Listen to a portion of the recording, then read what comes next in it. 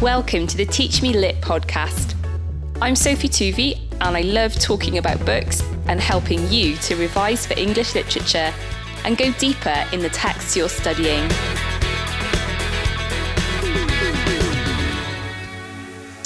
Let's think today about the topic of satire in Pride and Prejudice. Firstly, what is satire?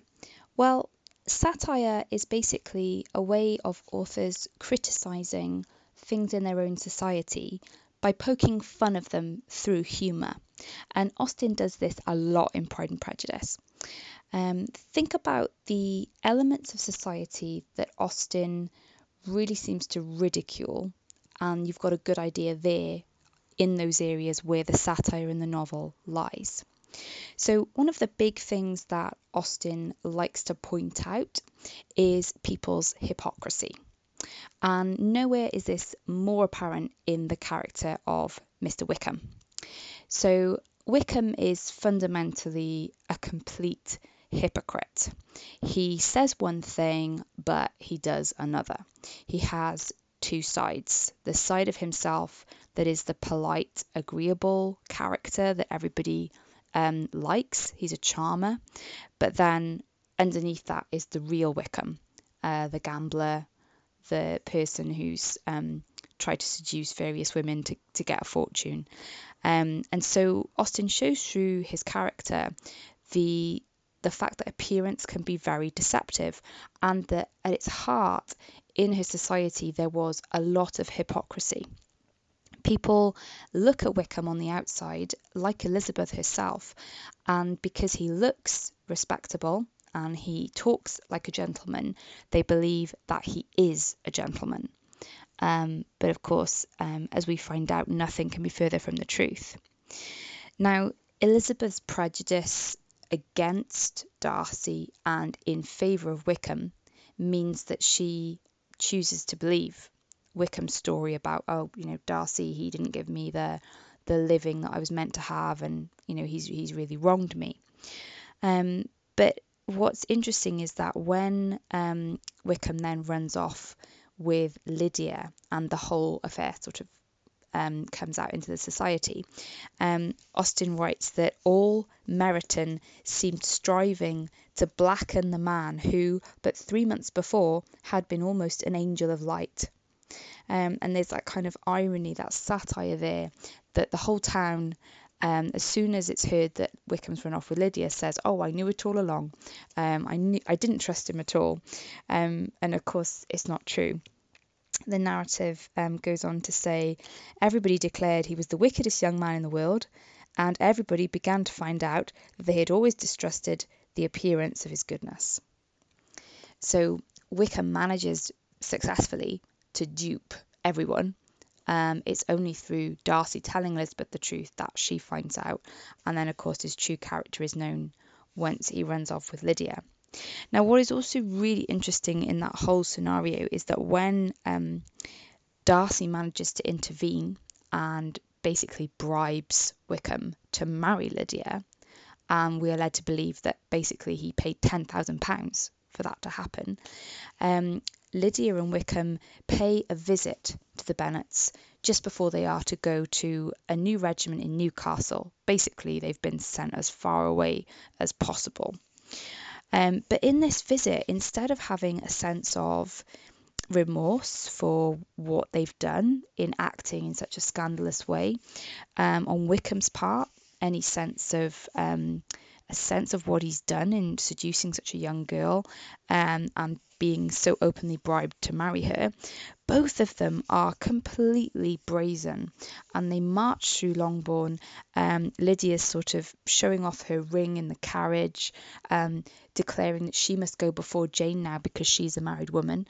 And Wickham himself even tries to have a conversation with Elizabeth where he sort of harps on about his old grievances about Darcy, and Elizabeth makes it plain to him that she now really knows the truth and he can't have those kind of conversations with her anymore.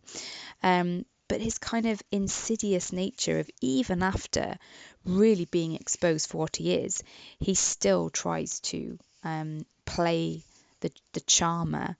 And Elizabeth sort of gets to the point where she can't even believe she fell for it in the first place. So in that sense, the reader, like society, is duped by Wickham, and we are shown the fact that we are so easily deceived by a character who's such an obvious hypocrite. So there's an element of satire about society itself in the way that we judge people by their appearance and their manners rather than their real moral character.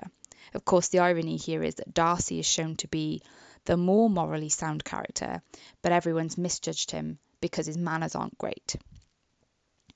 Now, another aspect of satire in the novel is where Austen makes fun of society's attitudes. And I'm going to just think about a couple of different areas in which society's attitudes are highlighted.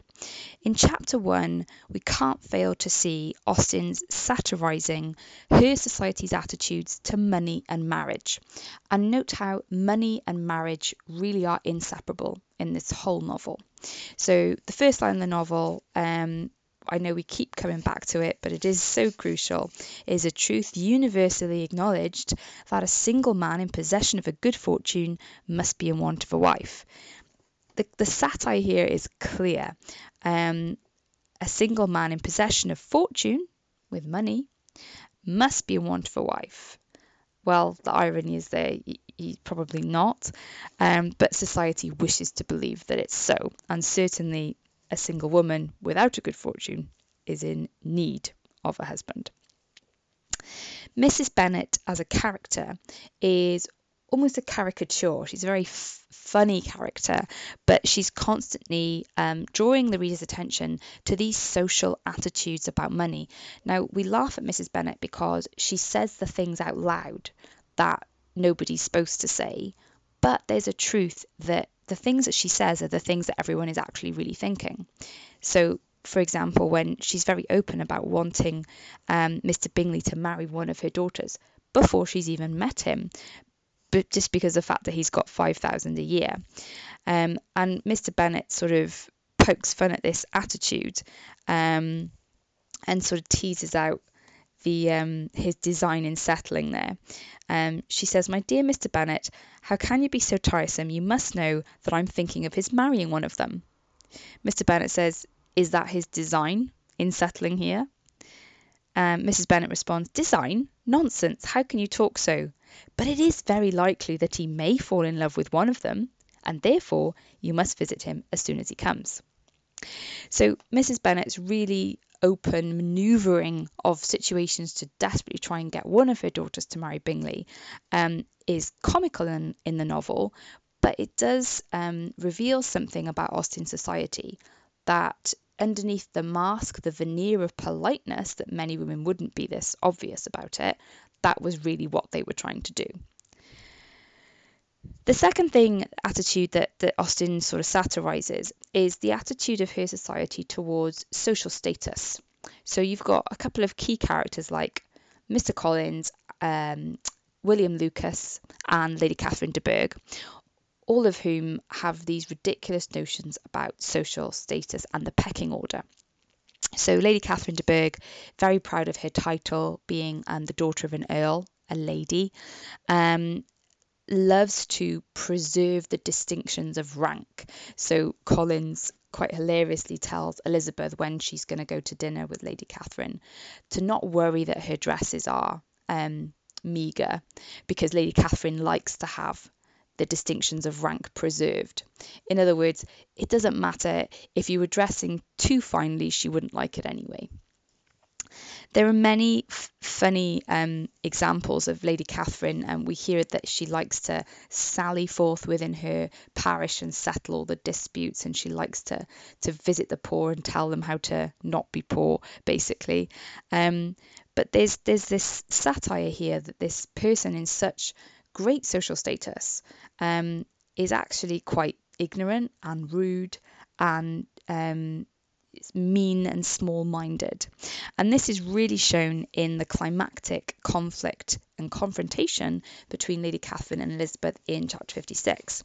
Now, this is the point where Lady Catherine has caught wind, we don't really know how, that Darcy wants to marry Elizabeth. And of course, Darcy being her nephew, and she has intended for him to marry her daughter, she decides to visit Elizabeth to basically prohibit her from ever accepting an offer of marriage from her nephew. So it's a little bit of a ridiculous premise anyway, because she has no right to interfere, and there's nothing that would stop Elizabeth from marrying Darcy anyway. But in their conversation, Lady Catherine keeps coming back to social status and rank. So, she refers to Elizabeth's connections, and says about her own daughter, while in their cradles we planned the union, now at the moment when the wishes of both sisters would be accomplished in their marriage, to be prevented by a young woman of inferior birth, of no importance in the world, and wholly unallied to the family. Do you pay no regard to the wishes of his friends, to his tacit engagement with Mr. Berg? So she keeps referring to Elizabeth's lack of status, but Elizabeth stands her ground and says, he is a gentleman, I am a gentleman's daughter, so far we are equal. Now, Lady Catherine does not accept that, because she says, you are a gentleman's daughter, but who was your mother? Who are your aunts and uncles? Do not imagine me ignorant of their condition.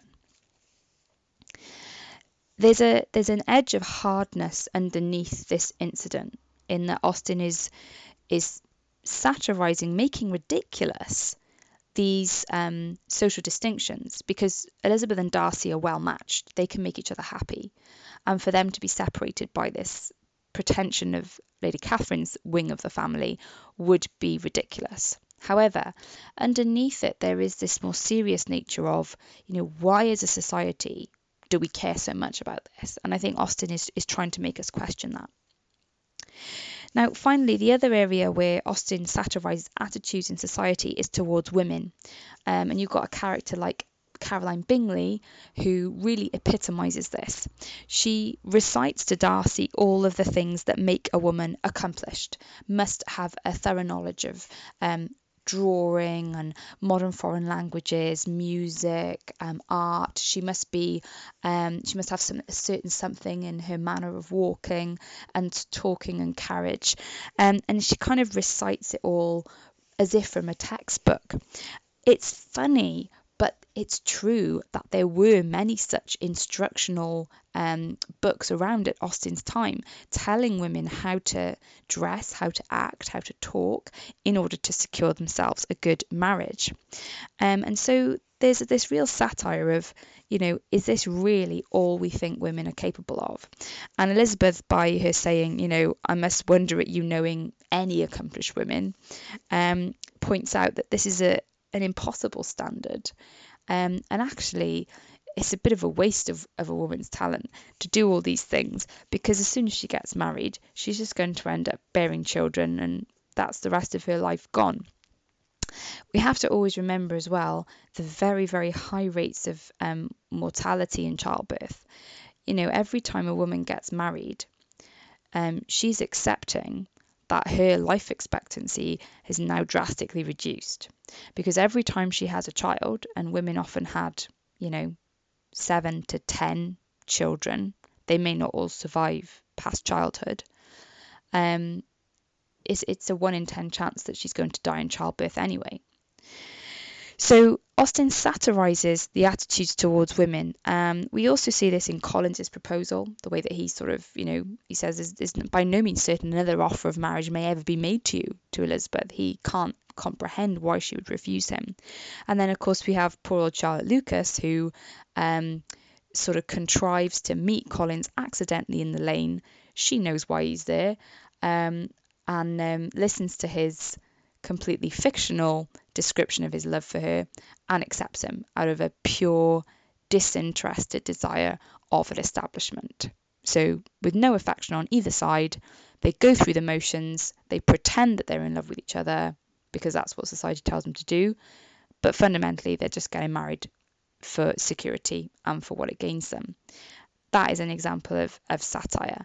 But again, as with Lady Catherine, there's an edge there of pathos, an edge of sadness that that she lives in a society where women have to do that. So when you're looking at satire generally, look at what is Austen's moral code underneath what she represents to you. So for example, when Wickham is simpering around having married Lydia, what is Austen trying to say underneath that of what actually he should be doing and what his attitude should be?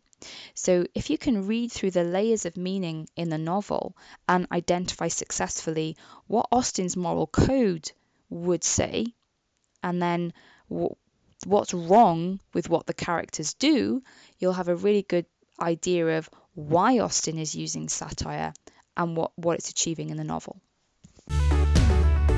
If you've enjoyed this podcast and found it helpful, please hit subscribe and share it with a friend. You can find me on Instagram and Twitter, just search for Teach Me Lit. I'm always open to requests, so if you want me to talk about a text you're studying, get in touch.